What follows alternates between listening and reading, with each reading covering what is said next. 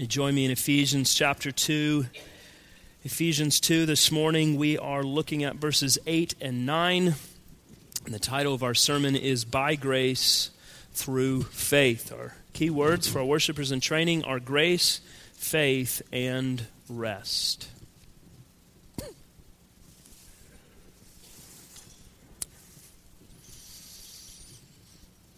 Now, I hope all of us recognize that the things that we believe all have consequences. And it's an important question to ask ourselves and others, what do you have faith in? Many of you can remember a man who became very popular or very well known in the 1970s by the name of Jim Warren Jones. Jim Jones. A self-avowed communist and an influential man who was able to gather a large following of people through his teaching on social justice and integration. And in time, after Jones gathered over 1,000 people, his teaching began to shift as he emphasized the importance of everyone being loyal to him, submitting to him, and following after him because he had their spiritual best in mind and would take care of them. He convinced the people that intelligence organizations were conspiring against them, that the future of their children was in danger of fascism and ignorance. And Jim Jones taught his followers not to fear death because death was their friend.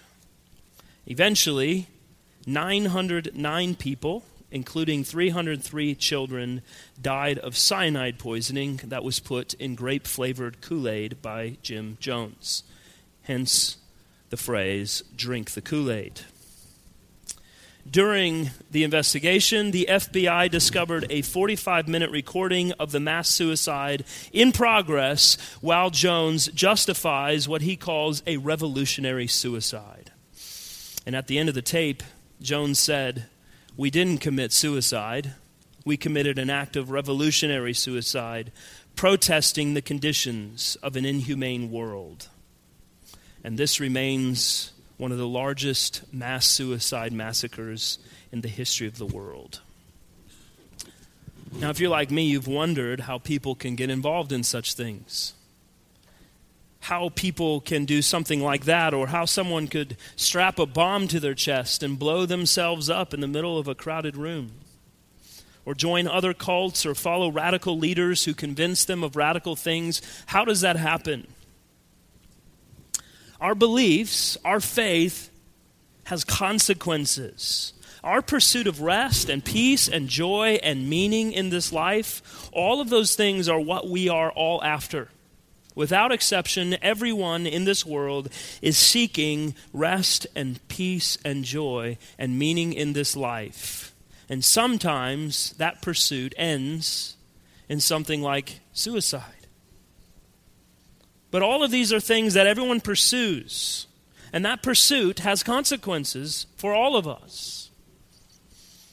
Faith doesn't happen in an isolated part of our lives. What we believe in and how we get to that place influences everything. So, what do you have faith in? And where does that faith come from? Where are you seeking true rest?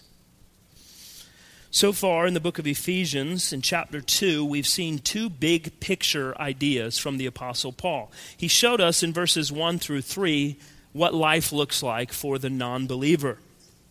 We defined sin, we considered the effects of sin, and then in verses 4 through 7, we saw the remedy of sin and what life looks like for the believer. So verses 1 through 10 of chapter 2, on the whole, make an entire unit that shows us what we were before Christ, what we are after Christ. It explains how God does this, and what we are now called to do. There's a lot packed into 10 verses. And we looked at the first two parts, and last week we started in a bit on the third part. How does God do this? But there's a bigger piece to that we weren't able to consider last week, so I want to spend more time this week in verses 8 and 9. And then next week we'll consider the last part in verse 10, which is what we are now called to do. Now in verses 8 through 10, we have three main concepts. And I'll mention all three, but we're only going to look at two of them this morning.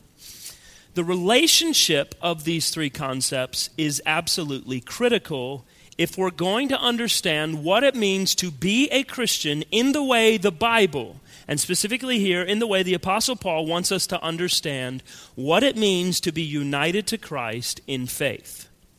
So let's read the whole section, verses 1 through 10, and then we will narrow down our focus. Beginning in verse 1 of Ephesians chapter 2. And you were dead in the trespasses and sins in which you once walked, following the course of this world, following the prince of the power of the air, the spirit that is now at work in the sons of disobedience, among whom we all once lived in the passions of our flesh, carrying out the desires of the body and the mind, and were by nature children of wrath like the rest of mankind. But God, being rich in mercy, because of the great love with which he loved us, even when we were dead in our trespasses, made us alive together with Christ. By grace you have been saved, and raised us up with him, and seated us with him in the heavenly places in Christ Jesus, so that in the coming ages he might show the immeasurable riches of his grace in kindness toward us in Christ Jesus. For by grace you have been saved through faith. And this is not your own doing. It is the gift of God, not a result of works, so that no one may boast. For we are his workmanship, created in Christ Jesus for good works, which God prepared beforehand that we should walk in them. So what did we see? We see death to life. And life comes by grace that leads to faith, making us able to do what God has prepared us to do. Another way to say that, grace is the cause of faith, which is the cause of good works. And these three things, these three elements of verses 8 through 10, if you get them wrong, everything will come crashing down. Your life will be a complete wreck, and you will miss all that God has intended for you to have and to do, simply if you get the order of these things wrong here. It's very simple, but people get it wrong all the time. Here it is. Grace, faith, works. Not works, faith, grace. Not grace, works, faith. And however many other combos there are, I don't know. Cut me some slack. I was a liberal arts major, okay? We read books and write papers. Ask Alex. He teaches math. But here's the point. There is only one combination of these three elements that bring about true union with Christ and communion with God. Grace, faith, works. That's the order. And here's how we're going to look at them. 2 points today, 1 next week. The first is that faith comes by grace. The second is that faith gives rest. And third, faith brings about works. So the first this morning, if you have saving faith in Christ, it is by grace alone. Getting the relationship of grace and faith correct is crucial. Every preposition in this passage is very important. It is by grace that you are saved through faith. So if you're a Christian, I'll say it a few different ways. If you are a Christian, grace is the material cause and faith is the instrumental cause of your Christianity. Or grace brings about faith, which is what makes us a Christian. We believe in justification by faith alone. So, where does that faith come from?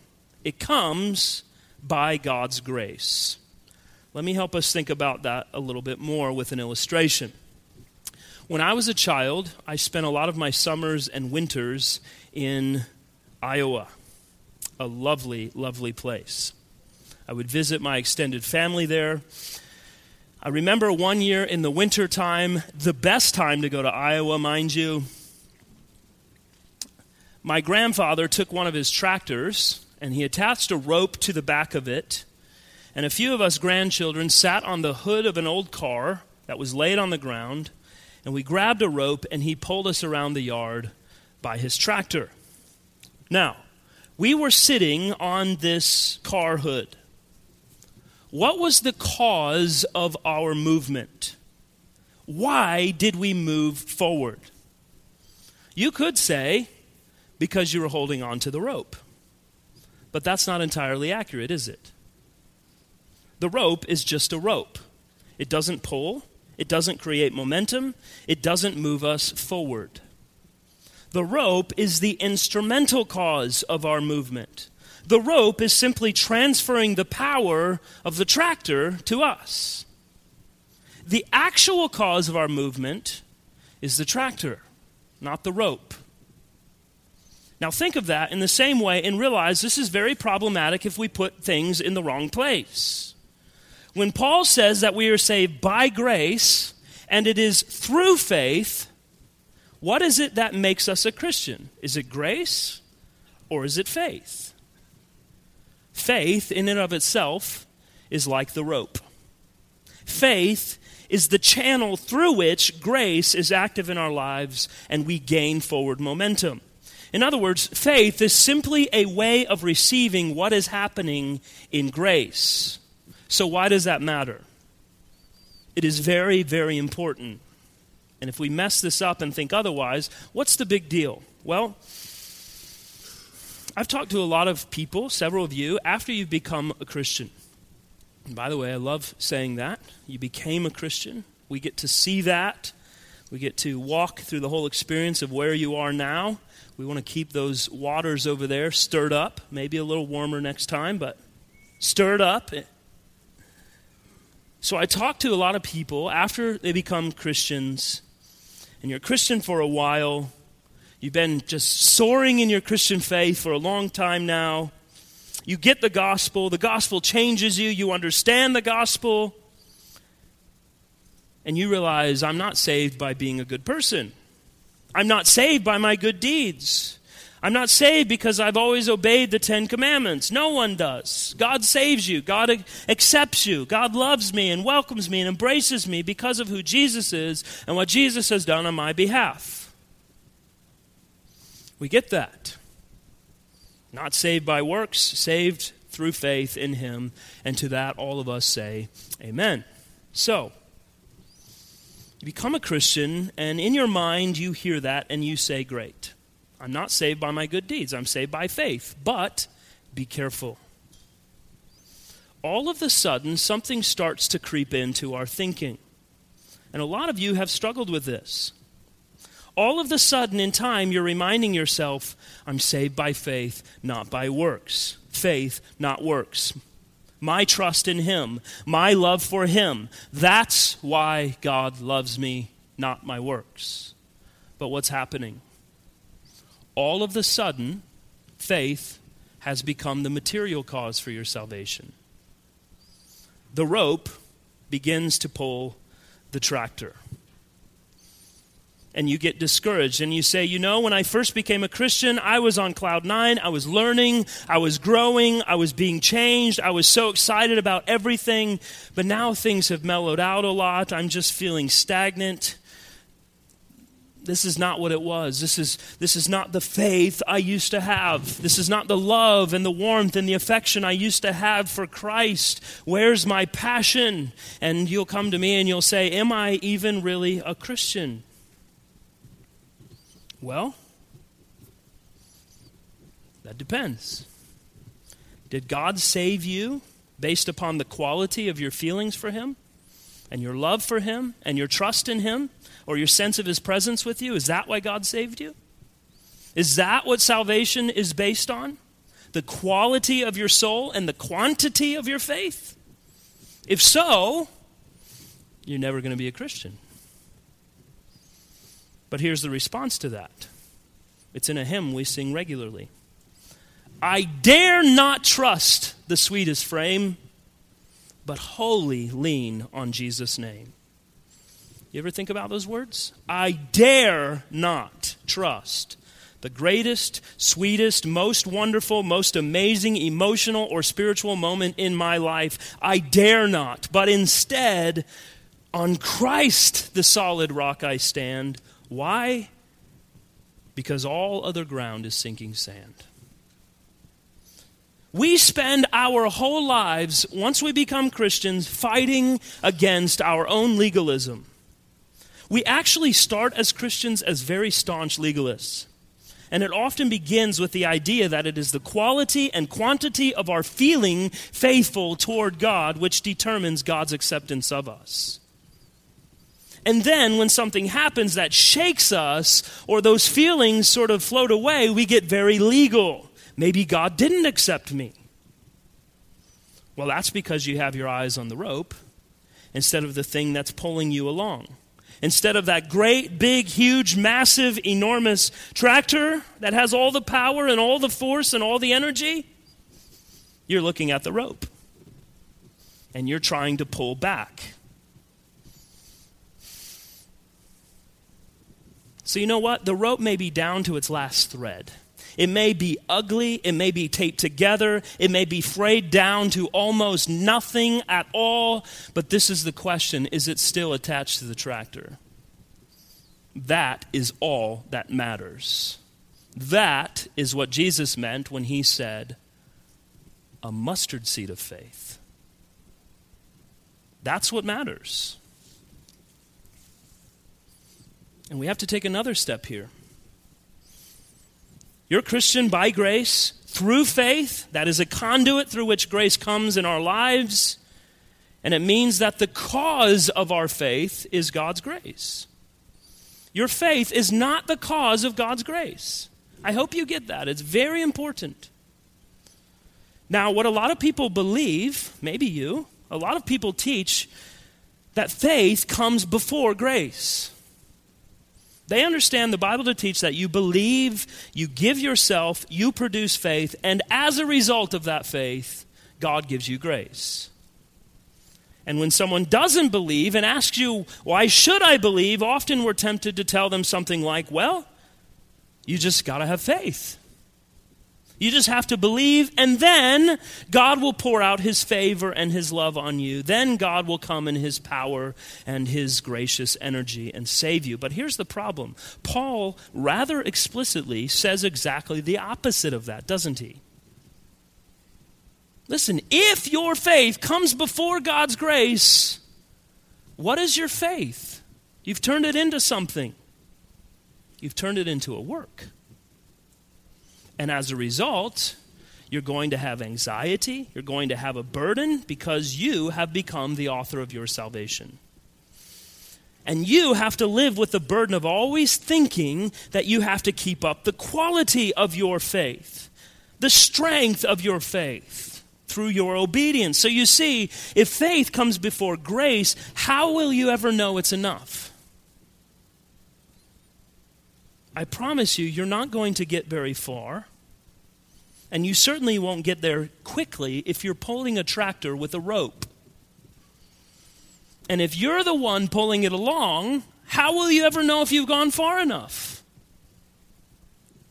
How will you ever know if your surrender is significant enough? How can you ever know if all of your faith is going to be the right amount? So Paul answers this kind of thinking. For it is by grace you have been saved, through faith. And it's not from yourselves, it's a gift of God. The faith comes from God's grace, so that no one can boast.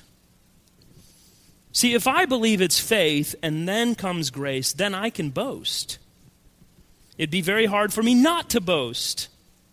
I would look at someone who doesn't believe, someone whose faith is shallow, someone who's struggling with sins that I don't struggle with, and I would say, you just have to do what I did. Do you know why you're down in the dumps? Do you know why you're having the problems you're having? Because you haven't exercised faith like I have exercised faith. That's boasting. But if you understand it's grace, then faith, what can you say to someone who doesn't believe? You can say, You know what? I know exactly how you feel. There's no fundamental difference between me and you. I also didn't want Christ. I also was far from Christ, but he changed my heart, and he can change your heart too, because the Bible says, he who comes to me, I will in no way cast out. And if you turn and say, I don't have any faith in Christ, you're being honest, you're being humble, you're seeing who you really are for the first time, and the Lord, by grace, can give you faith. Faith is not something you have to pull out of your heart. It is a gift of God. And that means there's no fundamental difference between me and you. Friends, if you do not know Christ, if you are not in relationship with Christ, I'm saying this to you right now. The faith that is required is a gift from God. And it comes, first and foremost, by the grace of God.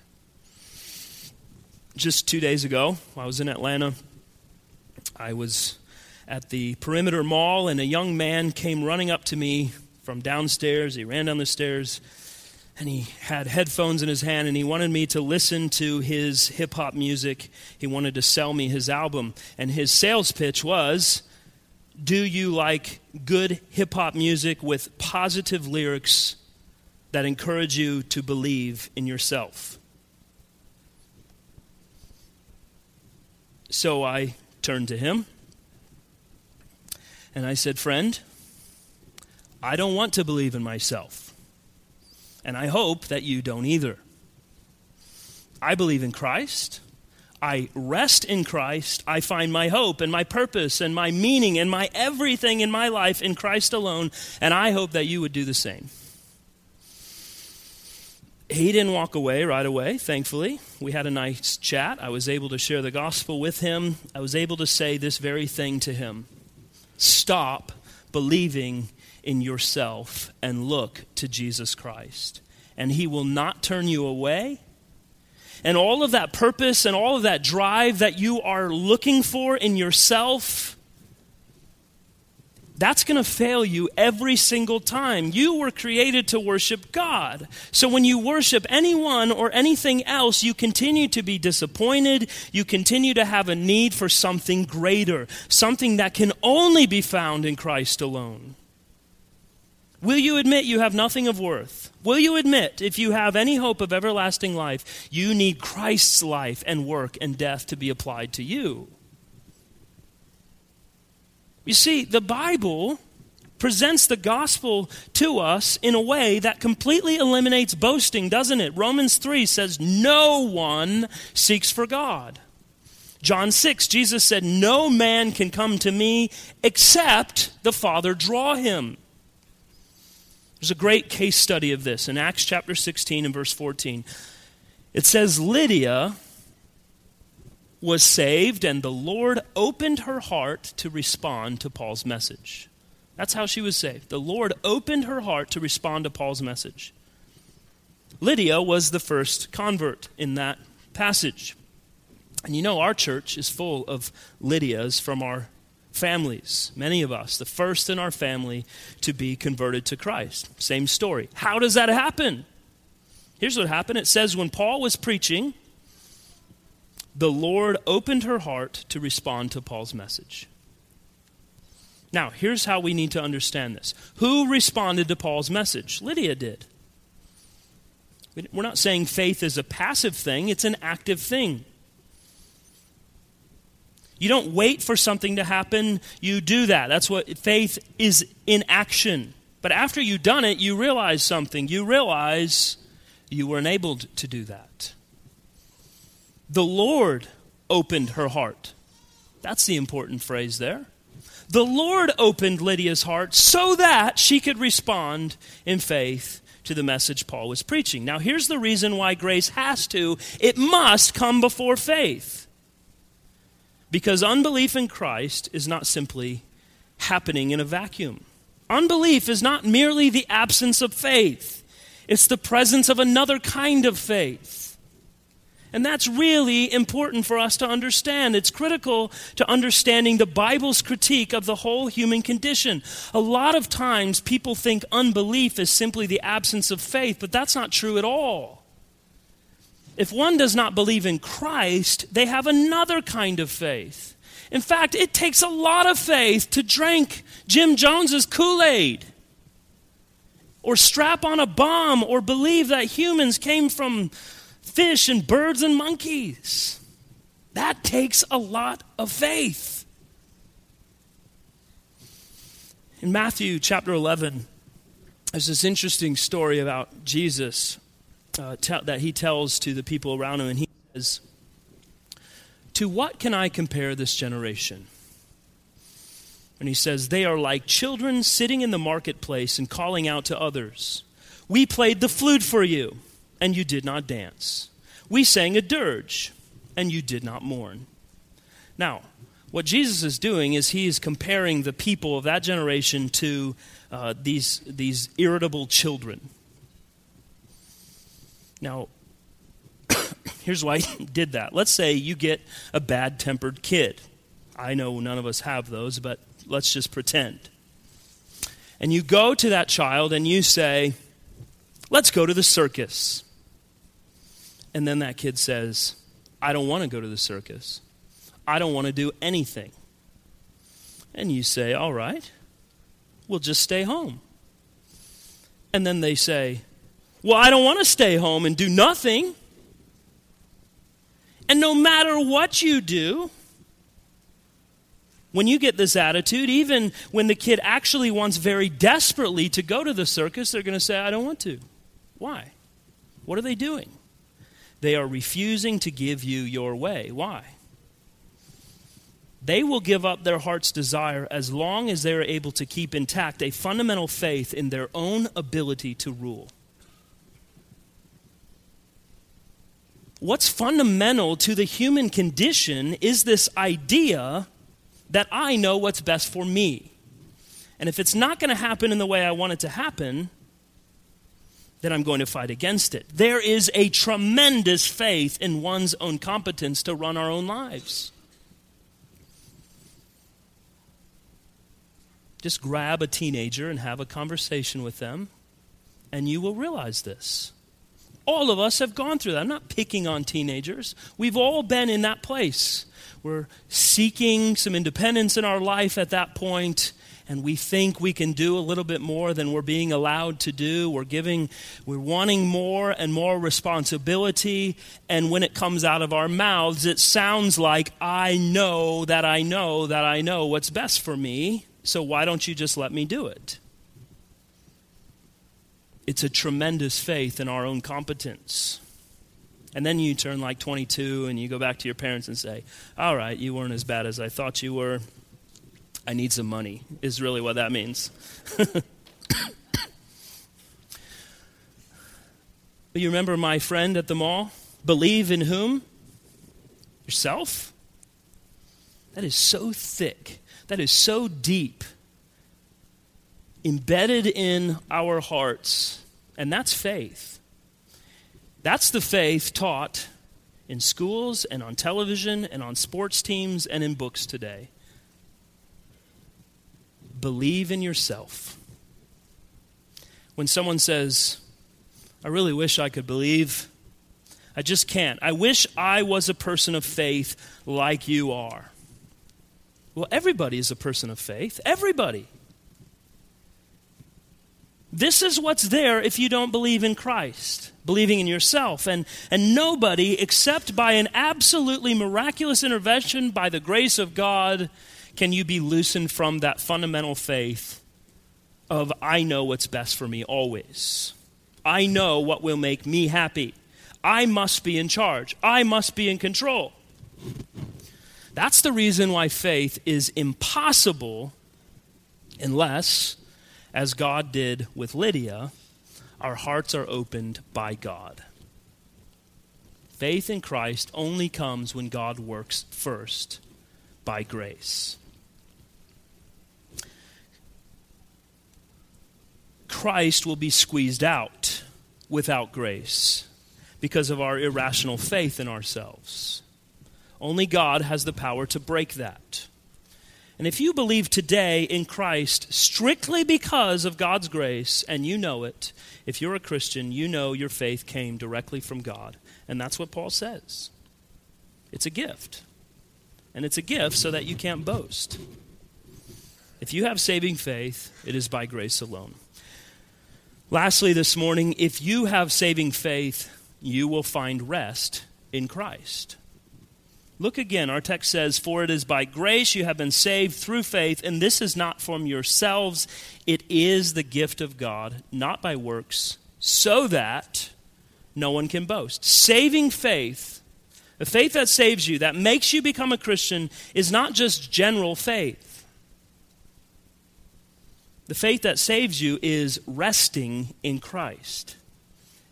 It means it knows your salvation is not of works.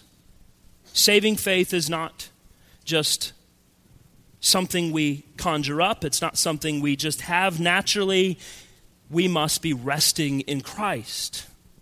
It's knowing your lack of worthiness and your lack of strength. And it knows your salvation is not of works. It's not by your own efforts. It's not by your own record, but by God's grace alone. So faith is not essentially a psychological condition of certainty.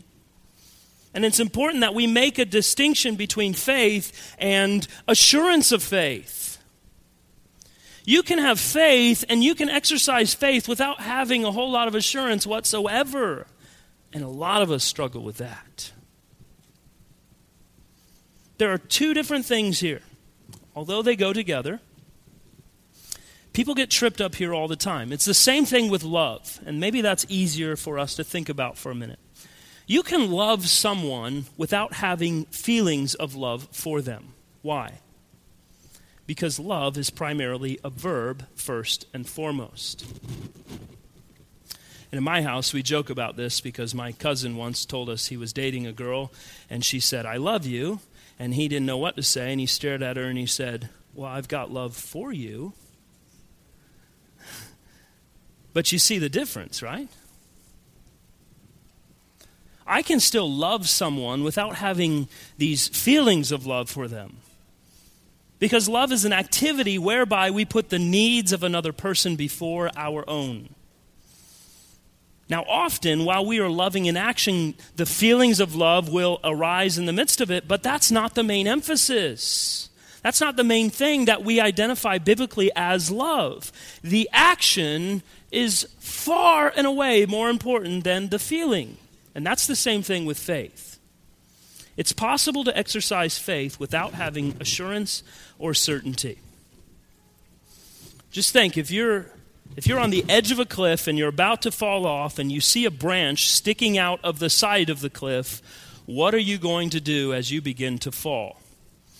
My guess is you're not going to stop and do this assessment. Well, that is kind of a thin branch. I have a little bit of weight behind me here. A little bit. Come on. The root, one of the roots is kind of sticking out of the top. It's kind of loose. It looks like it's going to pull. So I don't know. I could reach out and grab that, but if I do, it might come loose and I'll go tumbling down. So I don't know if I want to grab that branch or not. That's foolish. If you're falling off the edge of a cliff, how much faith do you need to reach out and grab that branch to hopefully be saved from falling? The answer is you just need enough to reach out your hand and grab it. You might have no assurance whatsoever that that thing is going to hold you, but I'm still going to try. You might have a lot of doubts. You might have a lot of fears. But in the midst of that, you can still trust that the Lord has saved you. You don't have to have great certainty for Christ to save you.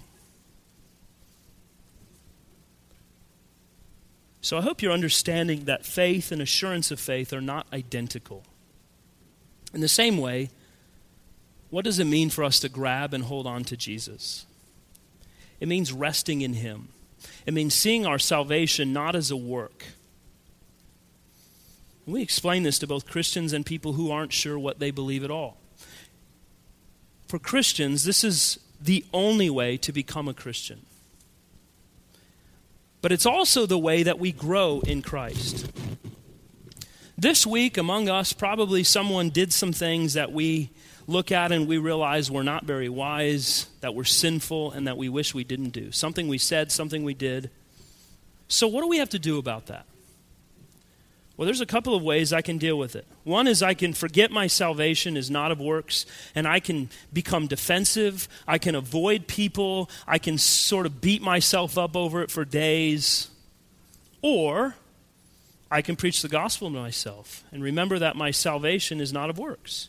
It never has been of works. It is not a matter of righteousness of my own doing, but rather it's a righteousness of my reception from God. So if I spend days walking around saying, because I've blown it, because I've done something wrong, I don't really feel like praying. I don't really feel like seeing those people. I'm really going to kind of go off and lick my wounds in silence. I'm going to beat myself up. If I spend 2 days doing that, what have I done? I've forgotten. I'm not holding on to Jesus. I'm not resting in Jesus. I'm not seeing that my salvation and my worthiness is not of works. Your faith will always rest in something. Each and every one of us has faith, and so our problem is never with our faith. Our problem is with our faith in Christ. You exercise faith every day. How are you able to have a spouse or friends or a job? I can have a spouse because I have faith that my spouse is going to uphold covenant vows. I can have friends because I can have faith that they are what I think they are based on the time I've spent with them and the conversations we've had. I have faith in my job because I have faith that when I do the work, I will be compensated the pay that was promised to me. We all have faith in all kinds of things. And a lot of people don't want to admit that because they don't want to admit that you cannot know anything until you have faith. It's not possible. People say they want to know everything before they commit to anything.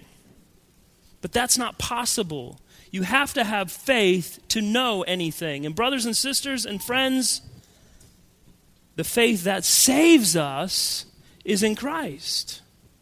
The incomparable riches are in Christ. The faith that moves you from verses 1 through 3 to verses 4 through 7 is not a general faith in principles, but a faith that really is in a man who was God, who was born in the human flesh, who lived a perfect life, fulfilling all of God's command, without sin or without error, who died a death for sinners, taking upon himself the full weight of the wrath of God, dying, being buried, and raising up from the grave to conquer sin and death. And you know, Paul is smart enough to say, in 1 Corinthians, if Jesus isn't who he says he is, if he is not the Son of God become flesh, if he did not really die on a tree to take upon himself our curse, if he is not really physically raised from the dead, if he has not actually passed through the heavens and been seated at the right hand of God the Father, let's just stop playing church. Let's go home and eat and drink and be merry, for tomorrow we rot in the ground and we're done for. It doesn't make sense any other way. Faith in general, or faith in truth, or faith in love, or faith in justice, that will never change you. It will never give you new life or freedom. It is only faith in Jesus himself, and he has done all the work. That's the reason why, if you have faith in Christ and you rest in him, we know that you've turned to God and said, please give me faith. He will give it to you. And when you rest in him, then all that you've looked for and all of the other things and all the other people in your life will finally be found in the one place that it was all along. So it's not faith in general, it's faith in Christ. It's resting in Christ. And when God, by his grace, gives you faith, you will find rest. So, question of the day. What about you? Are you resting in Christ? Look to Christ, and in him you find life. You find purpose. You find meaning. You find joy. You find rest. Look to Christ and live. There you find rest in him alone. Let's pray together.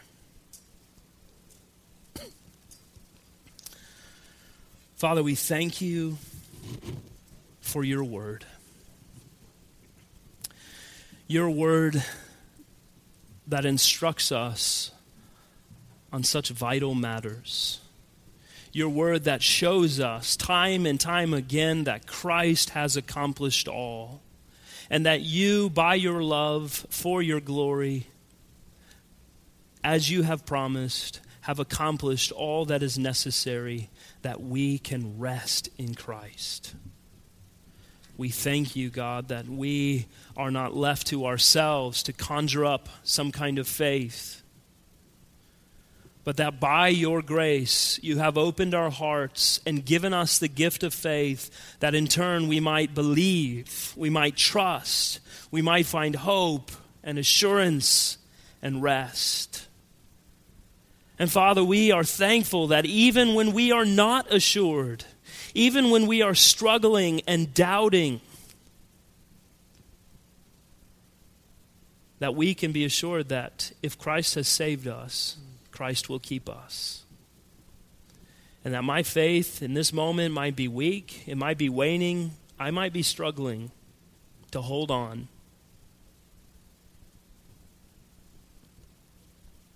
But even a mustard seed of faith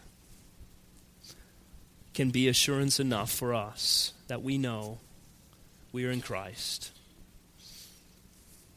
It's not by the strength of my faith. It's not by the intensity of my faith. It's not by my faith at all that you have loved me, that you have given me life. It is by grace.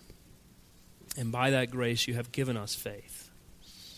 And so I pray, God, that you help us to trust in the right things in the right way, that we might live lives not filled with a weighty burden of the law, a weighty burden of our works trying to fulfill something in us and for you, but that our trust would be full and complete in Christ alone. Help us to grab onto him, to see us through each and every day. And we do pray as we hold on to Christ that you do strengthen our faith, that you do give us greater assurance, but that we're not depending on those things, but on Christ alone. We thank you, God, for your word. And we pray that as we go forward this week, that we look to Christ, that we might live and we might have rest. We pray all of this in Jesus' name. Amen.